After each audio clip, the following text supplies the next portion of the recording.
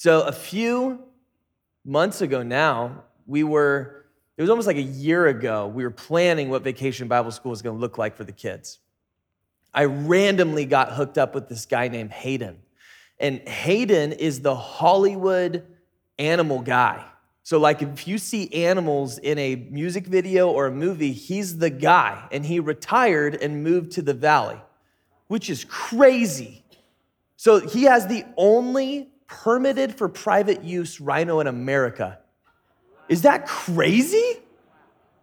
And like Wildlife Safari called one time. They called Hayden. They said, hey, our rhino is sick. Could we borrow your rhino just so that, the people can enjoy it? And Hayden goes, oh, that's like a really bad idea. And they go, why? And he goes, our rhino is trained to flip cars. Like that's what he does. In movies, he's the rhino that flips the cars. That's not gonna work out. And so he's got a monkey, he's got camels, he's got giant tortoises, all those things we're able to bring for VBS. He has the coolest thing in the whole world, which we didn't get, but he offered. He has 2 completely trained, totally safe. You can stand next to them, no cage, and it's fine. They're like puppies, grizzly bears. And I was like, guys, let's get these for Vacation Bible School. This is so cool. I lost that one, which is probably better. But what's really cool is Hayden has also elephants. And getting to train an elephant is crazy because elephants are so powerful and they're so smart and they're just so big. Like, how do you really get that thing to listen to you? And Hayden's the one who told me the only really way to do is you have to start with them when they're babies, when they're small and they're weak, and you tie them to a tree. And they're gonna rip and tug against that tree, and they're just gonna fight, and you let them fight, and eventually they just break. They're like, okay, I can't beat the tree. Doesn't matter how hard I try, what I do, how hard I struggle, the tree always beats me. Well, then what happens is they remember that and they hold on to that as they grow into adulthood. So now they're these 2-ton machines, just heavy monsters. And he can tie it to a stick and the elephant goes, I'm done. Just gives up because they're just broken. They go, that thing beats me every time. I can't overcome it. I'm done. Is that not totally how we operate as humans? That we keep hitting obstacles or disappointment or things that break our hearts, things that let us down, things that frustrate us, things that upset us, and we go, I just can't overcome that thing. Could be addictions, could be things in relationships, whatever it is, and we just go, I just can't do it. I can't beat that. I can't overcome it. It doesn't matter how much you've grown, but we hit this ceiling and we go, okay, I just can't beat it. The guy that we're gonna be looking at today, I think he's been through a long period of his life of making really, really bad choices, of holding on to promises and waiting for those promises to come true, and they just keep getting pushed further out, it seems like, and it seems like God is silent, and it just can be so disappointing, and he could probably be burnt out and probably feel just like, okay, man, this isn't working out for me. Man, this can't happen. Man, I just can't get over these things. For a lot of us, maybe it's, man, I can't get over the stuff that I did. I can't get over the stuff that I said. I can't get over the stuff that happened to me or was said to me. There's a lot of things that you and I can be holding on to that just causes us to go, okay, I'm done. I can't do it. I can't overcome it. And what happens is you have God in this story shows up to this man and really lays out for him, this is my love for you. This is my relationship to you, your relationship to me. This is who I am. I need you to trust me. The stuff that happened in your past, we can address that. We can figure that out. We can move past it, but this is who I am. So we're going to be in Genesis chapter 17. And if your Bible has a header, it probably has some form of combination of the word Abraham and covenant and circumcision. Which who's the better guy to be up here, Like, it's chosen. I had a joke. I decided to cut it. But boo. Okay, so covenant. Covenant shows up 27 times in the book of Genesis. In this chapter by itself, it shows up 13 times. So the theme of this chapter is covenant.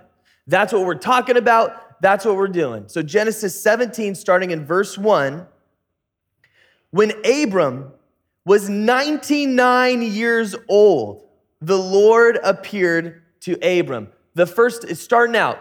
What do you need to know about Abram? He is old. He's old. Like, I think people who are 50 are old. Boo! Oh, no, this isn't going. I'm getting so many boos tonight. In Genesis 16, verse 16, we learn that Abraham was 86 years old when Hagar bore Ishmael to Abraham. So this is 13 years after. So now Ishmael's 13 years old. It's been 13 years since he made that big mistake, big problem. Hey, God was supposed to deliver us a child, and through our family, all the families of the earth would be blessed. It really seems like for some reason that God is struggling, so hey, let's just help him out by doing something real bad, real dumb, really shouldn't do, and causes a lot of problems for us in his marriage, just relationally with everyone else in this camp, causes huge problems. And it's been a really long time since Abraham and God have spoken. I mean, it's been a long time since we've even checked in with Abram at all. It's been 13 years. Could you imagine being 99 years old and raising a 13-year-old? Dude, I'm having a hard time raising a 7-year-old right now. 13 years old, he's 99 years old. He's raising Ishmael to be his heir, essentially, and he's not going to be his heir. So a lot is happening. And God appeared to Abram and said to him, I am God Almighty. Walk before me and be blameless. So God Almighty, it's this word El Shaddai. It's the first time that this word shows up. And it's translated in English, God Almighty. And the idea is God is saying, I am the all-sufficient one. I am the source of life for you. That there's no one above me. There's nothing that I cannot do. There's nothing that is withheld from me. I can do anything and absolutely everything. That I am the one who gave you breath. I am the one who can supply your every need. I am God Almighty. So he says, I am God Almighty. I'm El Shaddai. Walk before me. Our relationship together is supposed to be a walk that we go on together and we spend time together. One of my favorite things to do before I teach is I go on a walk and I talk with Jesus. And that's what I get to do. In my truck, the aux cable got broken. And there's nothing ever good on the radio in Grants Pass. I don't know what that's about, ever. And so that's that's drive and talk with Jesus time. And it just is a great time where, I'm having a relationship with God, and like Jesus is walking on this trail with me, like Jesus is sitting in the car with me, and I'm going to talk with him because that's the approach that he wants me to have. So he says, I'm the all-sufficient one. I'm the one who gives you life. Walk before me and be blameless. And so you might think, well, geez, that's a lot harder to accomplish. It's not saying be without sin, but he's saying be of integrity. Be someone who's honest. Follow my instructions is literally how you could look at that. Walk with me and just do what I say. And this chapter happens right on the heels of chapter 16 where things are bad. So could you call Abram blameless right now? Not really. When we did Vacation Bible School, my son came into the class and they sat down and we had these, because elephants are cool, and I really like elephants. We had elephant cookies that we had Babe's Bakery made, just these big elephant cookies, and the kids were gonna decorate them. And the whole idea is the kids come sit down, there's frosting, there's sprinkles, there's their cookie, and Josiah is gonna get on the stage and tell them about how God has made us fearfully and wonderfully made. That God knows every hair that's on your head. God knows your name before you were ever born. God has a plan, a purpose, a hope, and a future for you. And all of that goes great with young kids until they have frosting in their hand, right? So we tell the kids, don't touch the frosting. Josiah's gonna tell you something, and then you'll get to touch the frosting. And so we had all these different colors of frosting. And what turns out to be the cheapest frosting is black. No one wants black. You can get a 5-gallon container of black frosting off of Amazon right now, $20. That's true.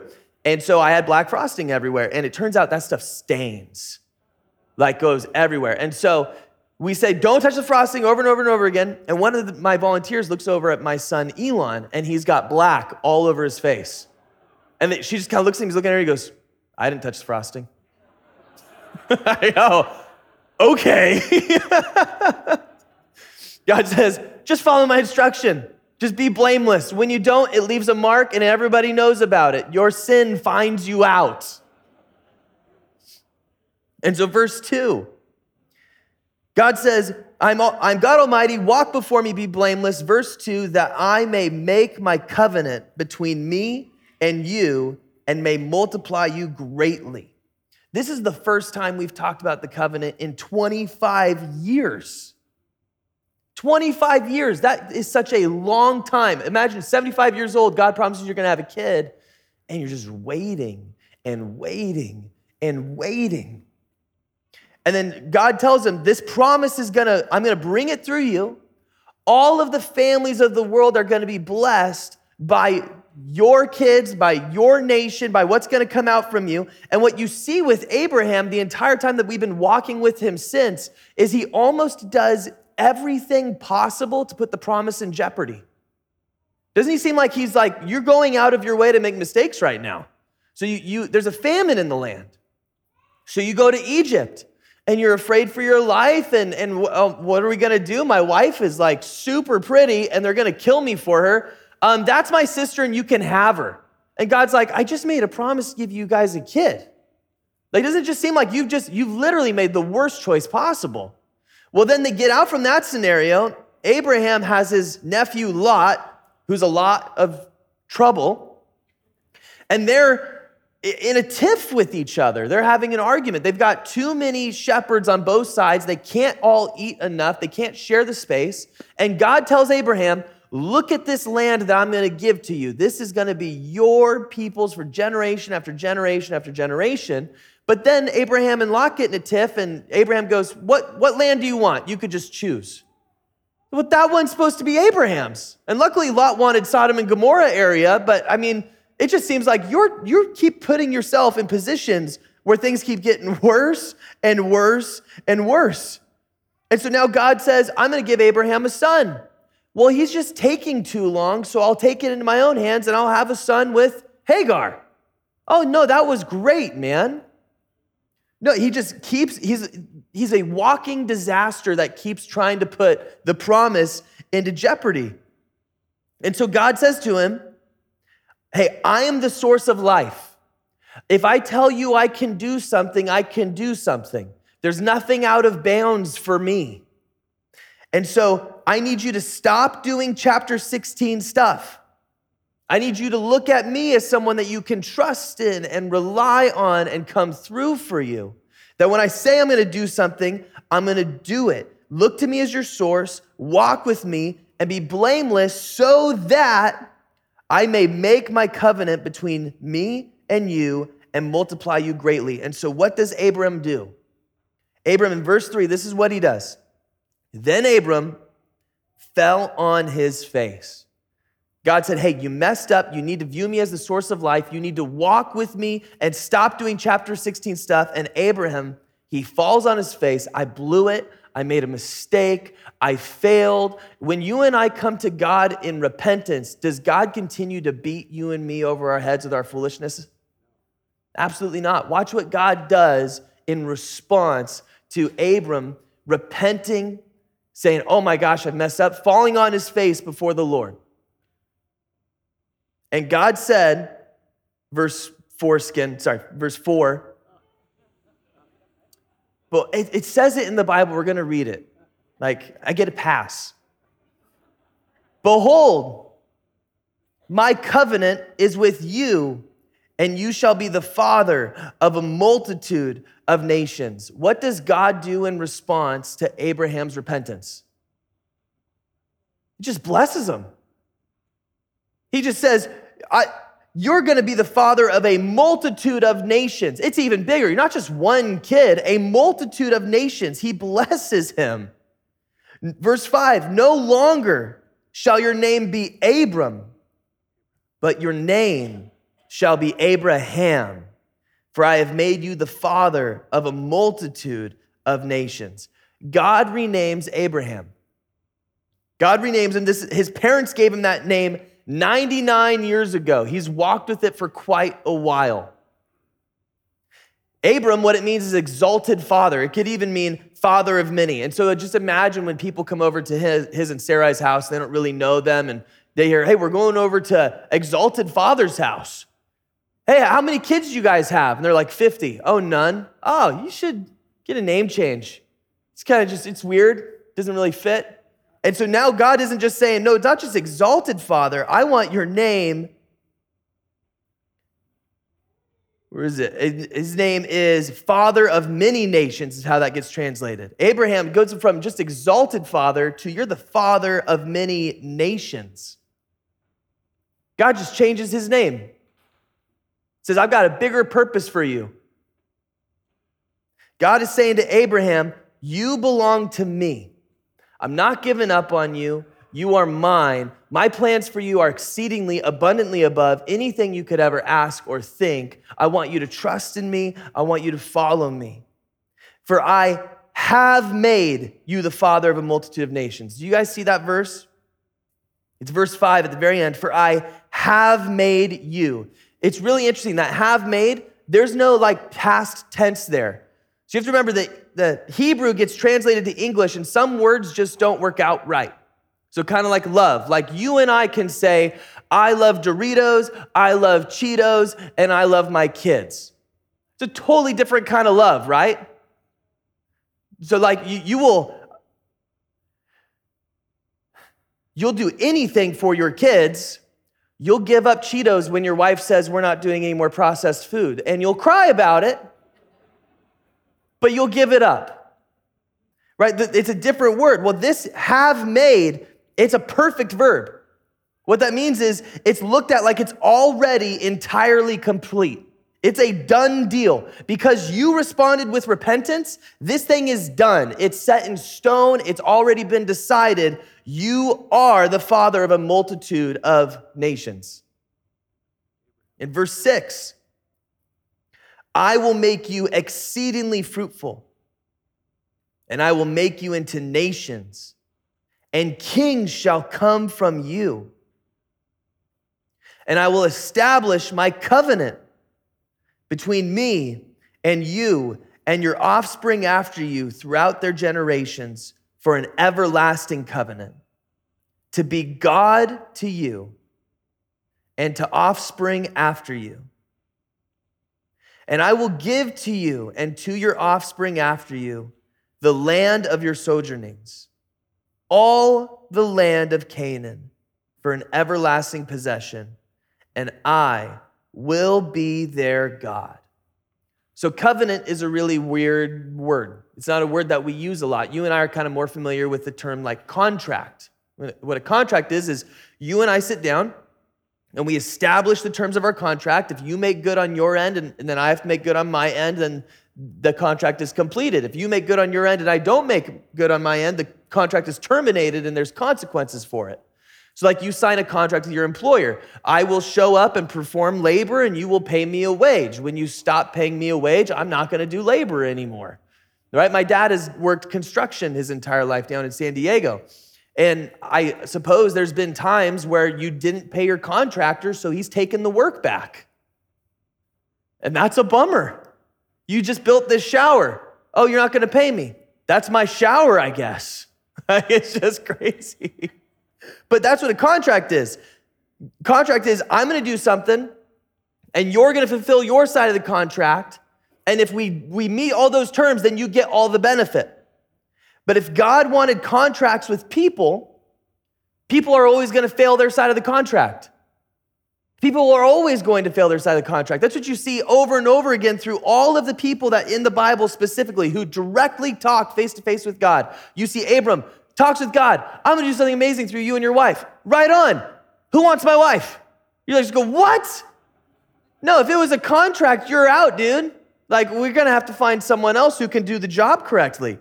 So that's not what covenant is. It's not a contract. Covenant is not a contract, but it's more like God saying, I am gonna fulfill these promises, and I want your participation in my fulfillment of those promises, but ultimately, I'm gonna do what I said I'm gonna do.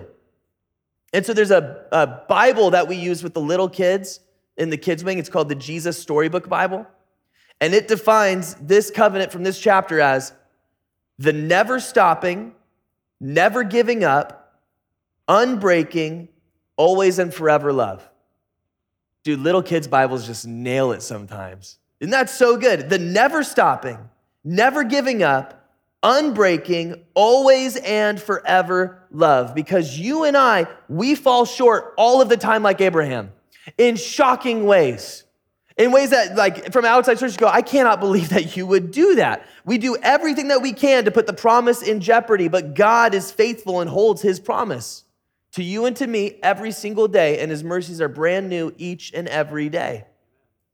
And so in the Old Testament, you have 4 covenants that God lays out. There's one with Noah, there's one with Abraham, there's one with Israel, and there's one with King David. And then Jeremiah prophesies there's going to be a future covenant, that there's going to be a new covenant. And you find it in Jeremiah 31:31, where Jeremiah prophesies about this new covenant. And I'll read it for you. It says this: Behold, the days are coming, declares the Lord, when I will make a new covenant with the house of Israel and the house of Judah. Not like the covenant that I made with their fathers on the day when I took them by the hand to bring them out of the land of Egypt. My covenant that they broke. So see, God made a promise to them. I'm going to be your God. You're going to be my people. We're going to do life together. You can trust in me. I'm going to come through for you. I will deliver you. Israel said, no, we don't want you. We want to serve other gods. We want to serve idols. We want to follow the other nations and have kings just like everybody else. We want to do things our own way. God says, okay, you rejected me. You're breaking my covenant with me. Though I was their husband, declares the Lord. But this is the covenant that I will make with the house of Israel after those days, declares the Lord. I will put my law within them, and I will write it on their hearts, and I will be their God, and they shall be my people. And no longer shall each one teach his neighbor and each his brother, saying, know the Lord, for they shall all know me, from the least of them to the greatest, declares the Lord. For I will forgive their iniquity, and I will remember their sin no more. There's going to be a new covenant coming that's not based upon law, but based upon grace. And so for you and me, if you have a relationship with Jesus, you are a part of this covenant. God cannot love you any more than he loves you right now. God cannot love you any less. God cannot love you anymore. He's not withholding love from you until you achieve something, until you become something, until you memorize something. You cannot lose any love from God because God's love towards you is not predicated upon your achievement or your behavior or your performance. And there's a lot of us, because pastors, we meet with a lot of you all throughout the week. There's a lot of us who believe there's a lot of grace and mercy and devotion and love from God towards other people, but not towards us, because I messed up, I broke that, I failed, I betrayed them, I did everything I could to put the promise in jeopardy. And we know, intellectually, no, God's got mercy every new each day, and God loves my neighbor. God wants more people to come and get saved, but then we have our own trouble reconciling, oh my gosh, can God forgive me for that? Absolutely. Because his love is not contingent upon you being a person who performs. His love on you is not contingent upon you doing well or doing the right thing, knowing the right stuff, or saying the right things. So we, human beings, we've brought death into the world. And there's three things that God can do, right? There's three things that God could do. God could force us to fix the problem, and that's called works, and it never works because you and I will always try to do the things. Here's the law. If you fulfill the law, if you complete these things, if you do these things correctly, then you will be righteous. No one is able to do those things. There was a guy who tried really, really, really hard recently. He wrote a book about it, made a lot of money. Can't do it. You cannot fulfill the law. It is impossible. You have even Paul. Paul is like, man, I tried my hardest. There is no one that could fulfill the law like me, but it's the internal stuff, coveting other people. I couldn't overcome that. I couldn't fix it. I couldn't do what the law commanded. So the law proves to us, you can't do that. Works don't work. So that's not an option. God could say, hey, enjoy your broken, separated from God, fallen self, and you just go to hell when you die. That you reap what you sow, and you earn separation from God, and that's what you've earned, so there you go. That's option 2. Or option 3, God says, I'm gonna love those who don't love me. I will pursue those who don't pursue me. I'm gonna have a heart for those who don't have a heart for me. And so God comes into human history and lives the life that you and I could not live, dies the death that you and I ultimately deserve to pay our price to God for our sin, to reconcile us with him. And so now you and I, when God looks at us, he sees nothing but his perfect son because all your sins were paid for. All of them are forgiven and wiped clean and gone. And when God looks at you, he sees you as being righteous like Jesus. And so there's nothing that you need to do in order for God to say, oh my gosh, I love you, because it's already been done. We're going to be in Genesis for a long time. As we're going through Genesis, you're going to be looking at fathers and you're going to be looking at sons. And the whole point is there's a father who's going to be sending his son, and his son Jesus is coming through Abraham and through Isaac, and through them is a line of kings that's ultimately going to come the King of Kings. This is all a story about Jesus trying to get us to understand God's covenantal love for us. And if everything that needed to be done for me was already done by Jesus on the cross, then there's nothing that I can do, there's nothing that you can do to further earn God's love, and that means there's nothing you could do to ever unearn God's love because you didn't earn it.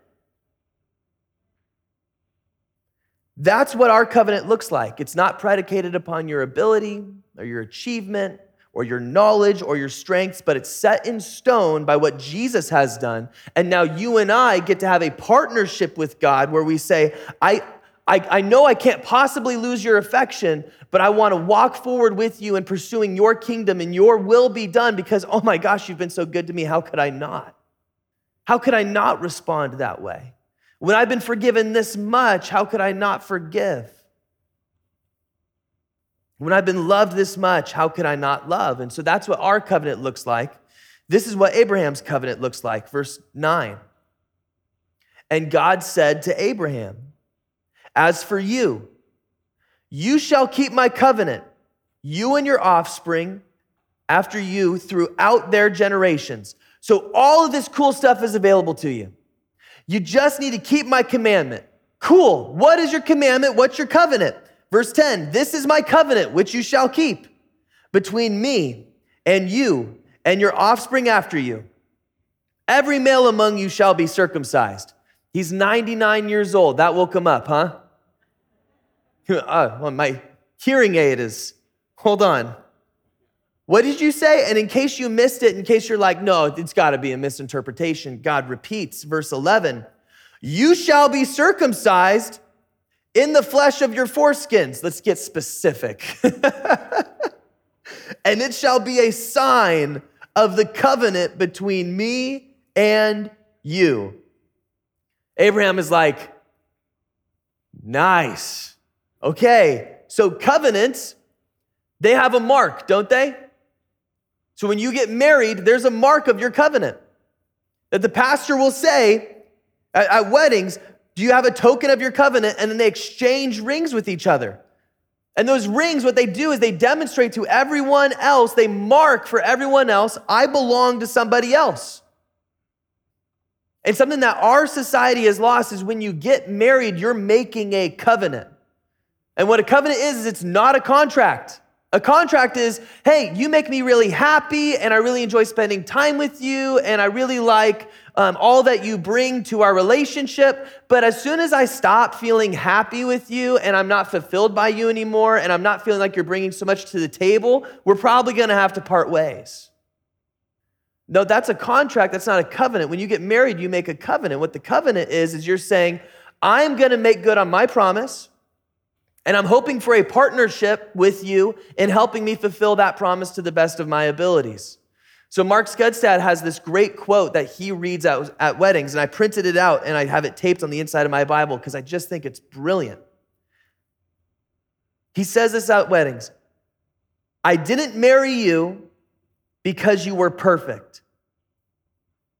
I didn't even marry you because I loved you.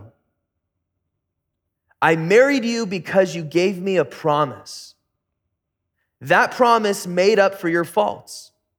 And that promise I gave you made up for mine. Two imperfect people got married, and it was the promise that made the marriage. And when our children were growing up, it wasn't a house that protected them, and it wasn't our love that protected them. It was that promise. Amen, dude. When your kids are raised in a home like that, it's so healthy because they're able to see a husband and a wife having a disagreement and not be worried, oh my gosh, what's going to happen to our future, because they know they're covenanted together. They're going to fulfill their ends of the promise, hoping for a partnership. The disagreement might be about that partnership, sure, but we're going to be pursuing the end of our promise. When I got married, my grandma, she sat me down. My grandma is rad. And I was the oldest person of like 4 generations to get married at the age of 21, right? So my grandma got married to my grandpa. She was like 17, and then he went to Vietnam. Like they were just young. And she told me, we do not get divorced in this family. And I'm like, yeah, okay, it's fine. And she's like, no. You're making a promise until death do you part. If you part, you will die. And I'm like, okay. She's like, I will kill you. And it's like, oh, okay. There you go. Just being real clear on these are the terms of this covenant. So weddings, when you get married, you get marked by your covenant. You have a ring. It's demonstrating to other people that I am someone else's. I have a tattoo. I'm realizing that as I'm doing that, but it's still a mark. There's something there. When you, for the Israelites, they're marked as God's people, not just outwardly on their body like this is talking about, but you can actually tell when you go to Israel, everything shuts down on Saturday. On their Sabbath, the world shuts down. You can't use the elevator, you can't flip on a light switch, you can't do anything that's considered work. It's wild. The entire nation shuts down in reverence of following and obeying God in covenantal relationship with Him. It's amazing. So you would know when you're there, you're like, oh, this is why that they do this. So you have a wedding. For a wedding, you got a ring. For Israel, you have the nation shuts down weekly. For you and for me, as New Testament believers, what is our mark?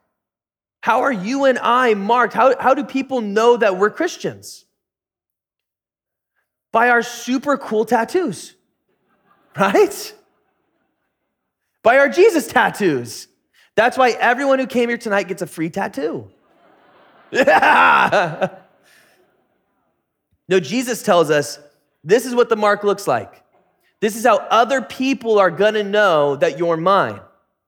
When other people look at your spouse, they know that they belong to someone because they're ring. When other people go to Israel, to my nation, and they see everyone shut down, they know they're my people because of that. Jesus says, everyone will know that you're my disciples, John 13:35. By this, all people will know that you are my disciples if you have love for one another. That the kind of love that you and I demonstrate to other people is supposed to be so remarkable that it's like wearing a wedding ring on your hand, that it stands out, that you cannot miss it, that you can't overlook it. It's a big deal. That's the kind of mark that we're supposed to have on us as believers. And so verse 12, he who is 8 days old among you shall be circumcised. Every male throughout your generations, whether born in your house or bought with your money from any foreigner who is not of your offspring.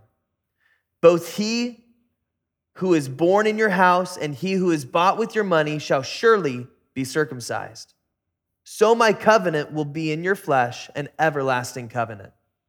Any uncircumcised male who is not circumcised in the flesh of his foreskin shall be cut off from his people. He has broken my covenant. That's the mark of the Abrahamic covenant. And here's what's really crazy when you read this and you think about it. Because there's some stuff that you read and you might initially think, oh, that's arbitrary. Like that's interesting, but I don't know why God decided that, but it's arbitrary and I don't get it. Why does God say the 8th day? On the 8th day, you're going to circumcise your kids. Why wouldn't you just say, hey, before they're 1? Like give a little leeway there. Have some freedom in it. Why does God say specifically, I want it done on the 8th day? This is so fascinating to me. It's crazy. There's 2 components in your body that are needed for really good blood clotting to happen, and it's vitamin K and prothrombin. And for your body, the highest level of prothrombin in you, it starts off at 0. You get it from breast milk. It starts to climb. On day 8, it jumps up past 100% of normal up to around 130% of normal. And then it goes back down to 100% of normal for the rest of your life. And so on that day, your body is designed to have more agents in you to help blood clotting. How nuts is that? And that was just recently figured out. The people who figured that out got a Nobel Prize for it.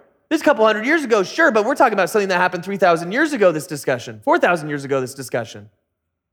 How amazing is that? It's just one of those things where people who say stuff like the Bible is an accumulation of books written by people wanting to control other people, just to get in people's heads and control the masses, you just go, then how would they know that? That's insane. This is one of those little things that make you go, wow, God is so big. So much bigger than I give him credit for. He's in even the mundane things that I go, oh, that's arbitrary, that doesn't matter. God can be seen working in it.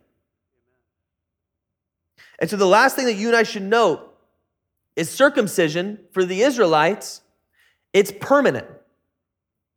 You can't undo that. And so for you and me, can you and I lose our salvation? Can a believer ever be a non-believer? The best illustration for that is you can never unpickle a cucumber. Once a cucumber is a pickle, you'll never get it back. I'm tempted to start using this illustration instead. Abraham would say, could you ever be decircumcised?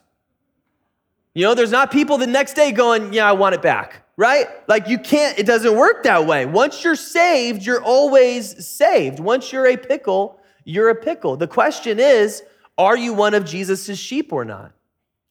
And that's something even that the Bible says that other people can't look at you and make that decision for you so much as we like to do for our neighbors, but it's actually something that internally we need to say, God, am I? We need to work out our own salvation with fear and trembling. We need to examine God, will you examine my heart? Am I following you? Because there's a very scary section in the Bible where Jesus says a group will come to him. And Jesus says, depart from me, I never knew you. I don't know who you are. You're not my sheep. And so right now you're probably wondering, should you be circumcised today? Lock the doors.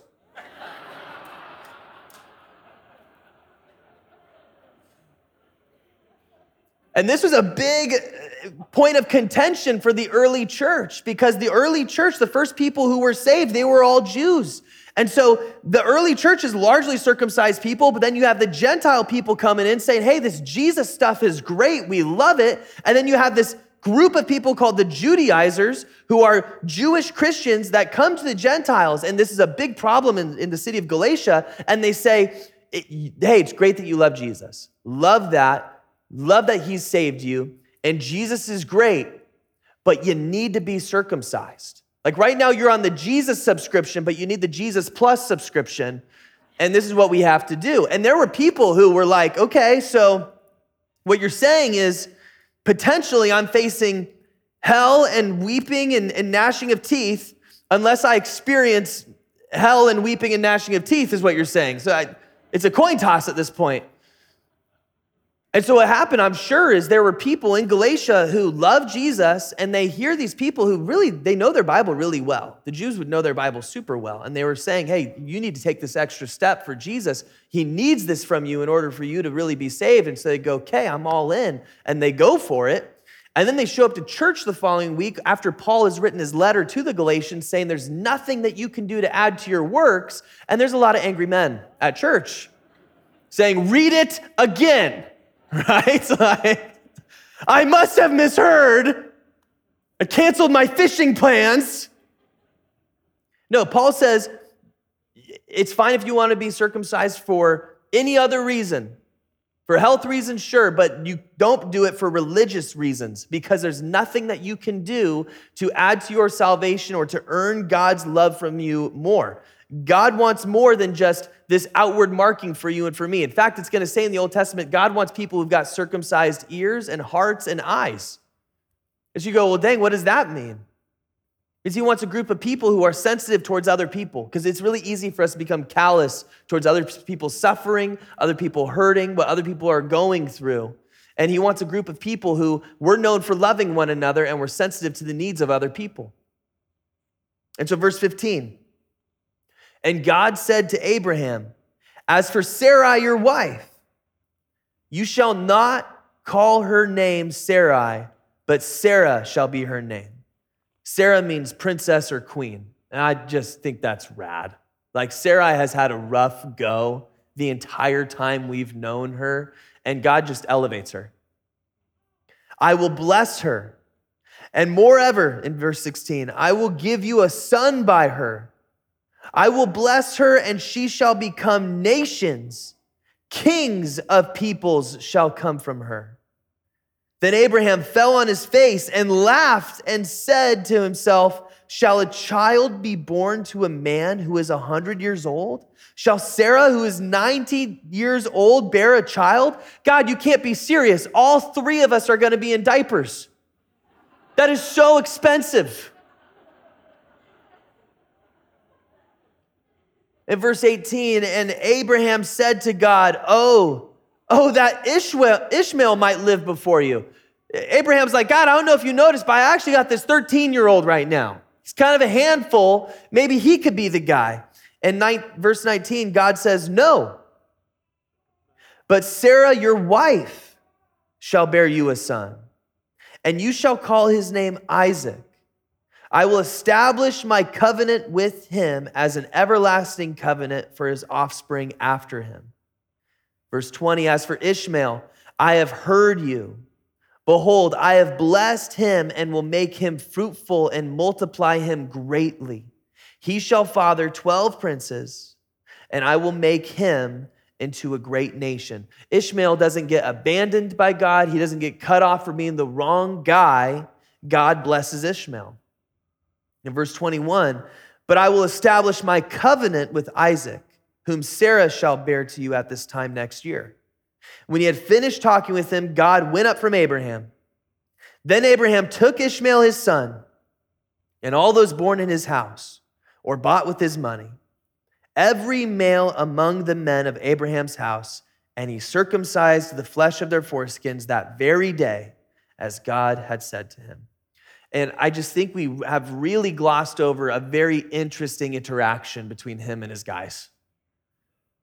Like, so he comes down, God's talking with him, and he says, hey, God told me he's going to give me a son next year. Everyone's like, yeah, that's awesome. But more than that, it's not just about me. God's going to have he's going to be our God. Like, he's going to be ours, and we're going to be his exclusively. Like, this is so great. He's going to be our dude. Everyone's like, yeah, this is awesome. And everyone's like, ha, ha, ha. There is some bad news. And rather than explain it, I think that let's just form a line. And the first will be last, and the last shall be first, right? Like, oh, man. But here's what's amazing. If you noticed it, Abraham that day did what God told him to do. He was on it. even when it was really hard and confusing and maybe didn't make sense why to even his dudes, this is what God has told us to do, so we're going to do it. Even when it's hard, even when it doesn't make sense, even when it's frustrating, even when it's difficult, he does it that day. I know that my predisposition is to go, yeah, well, I'm going to pray on it a little longer because maybe I misheard God. Oh, I'm going to think about it a little bit. I'm going to get some counsel first. No, you do it this day. Abraham that day goes and does a really hard thing. And verse 24, Abraham was 99 years old when he was circumcised in the flesh of his foreskin. And Ishmael, his son, was 13 years old when he was circumcised in the flesh of his foreskin.